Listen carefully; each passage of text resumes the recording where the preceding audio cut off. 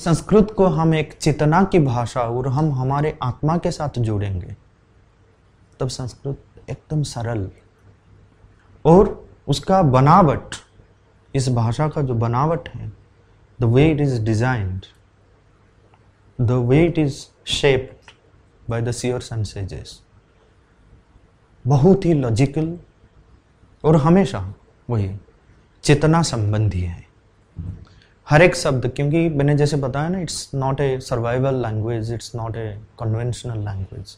Conventional language में क्या होता है? कन्वेंशनल लैंग्वेज में आप देखो, इट्स ऑल ऑब्जेक्ट स्पेसिफिक। ये क्या है अंग्रेजी में? हैंड है। ये क्या है? ये क्या है? बस हमको किसने बता दिया, पढ़ा दिया, हमने सीख लिया। पर आपका ये अधिकार नहीं है पूछने के लिए कि इसको हैंड क्यों कहा जाता है, इसको नोज क्यों कहा जाता है।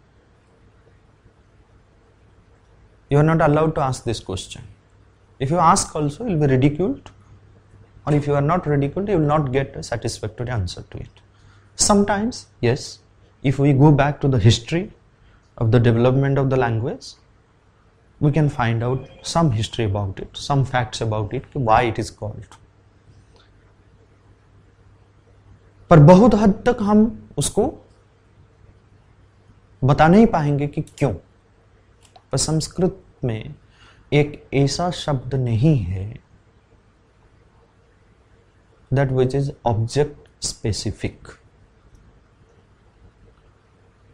कहने का मतलब है, तो आप पूछेंगे क्या संस्कृत में हैंड के लिए कोई शब्द नहीं, नोज के लिए नहीं है, चेयर के लिए नहीं है, टेबल के लिए नहीं है? एक नहीं, बहुत है। एक एक ऑब्जेक्ट के लिए कभी कभी आपको 100 से भी ज्यादा शब्द मिलेगा। तो फिर कैसे आप बोलते हैं कि ये ऑब्जेक्ट स्पेसिफिक नहीं है? इसलिए कि एक ऑब्जेक्ट के लिए अगर 100 शब्द है तो इन 100 शब्दों का अनुशीलन आप करिए, उसका विश्लेषण, उसका एनालिसिस करिए। उस शब्द का धातु क्या है, और ये क्यों वाला जो प्रश्न है आप हमेशा कर सकते हैं संस्कृत में, हर शब्द के लिए क्यों ऐसा है, और आपको सही जवाब भी मिलेगा। अमरकोश देखा है, आपने पढ़ा होगा। अमरकोश में हर वस्तु के लिए जितने शब्दों का प्रयोग होता है उसका लिस्ट है, सूची बनाई गई है, उसको कंपाइल किया गया है। जैसे कि अब देखो, जल के लिए, पानी के लिए 30 शब्द आपको अमरकोश में मिलेगा। अग्नि के लिए 34 शब्द हैं। इस प्रकार किसके लिए 52 शब्द है, किसके लिए 60 शब्द है, किसके लिए कई प्रकार, जितने भी शब्दों का प्रयोग होता है एक एक वस्तु के लिए, पूरी की पूरी सूची अमरकोश में है। अंग्रेजी में बस एक ही शब्द बोला जाता है पानी के लिए, वाटर। उसके अलावा दूसरा शब्द नहीं है। यहाँ पे 30 शब्द हैं, और ये 30 शब्द का मतलब क्या है? पानी को जल क्यों कहा जाता है, आप प्रश्न कर सकते हैं। और जल सिर्फ पानी ही नहीं है। अब ये जानना पड़ेगा कि पानी को जल क्यों कहा जाता है। पानी को जल इसलिए कहा जाता है कि पानी का एक धर्म है लिक्विड से सॉलिड बन जाना। जड़ बन जाना पानी का धर्म है। वो जड़ प्रकृति, जड़ स्वभाव पानी के अंदर है, इसलिए उसको जल कहा जाता है।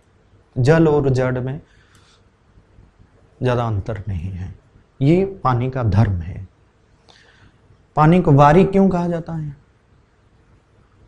वृणोति, आवृणोति, आच्छादयति, मेघ के रूप में वो आच्छादित कर देता है। ये भी पानी का एक धर्म है। इस प्रकार अग्नि को देखो, अग्नि को अग्नि क्यों कहा जाता है?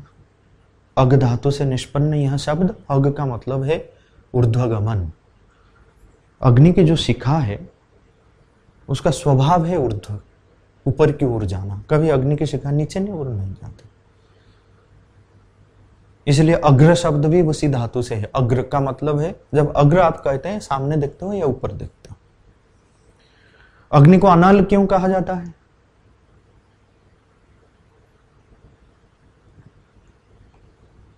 अनल का मतलब क्या है? न अलम से अनल बना है। जैसे न अश्व अनश्व होता है, न अलम अनल होता है। न अलम मतलब पर्याप्त नहीं है। Agni is the ever dissatisfied one. पूरी की पूरी सृष्टि उसके मुख में आ जाए तभी भी संतुष्ट नहीं है। अग्नि को कोई शांत नहीं कर पाएगा।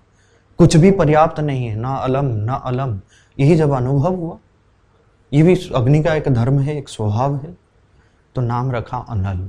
तो इस प्रकार हम शब्दों का विश्लेषण करके देखेंगे तो पानी के लिए अगर 30 शब्द है तो यह 30 शब्द पानी का 30 धर्मों के बारे में, 30 प्रॉपर्टीज के बारे में, क्वालिटीज के बारे में बताता है।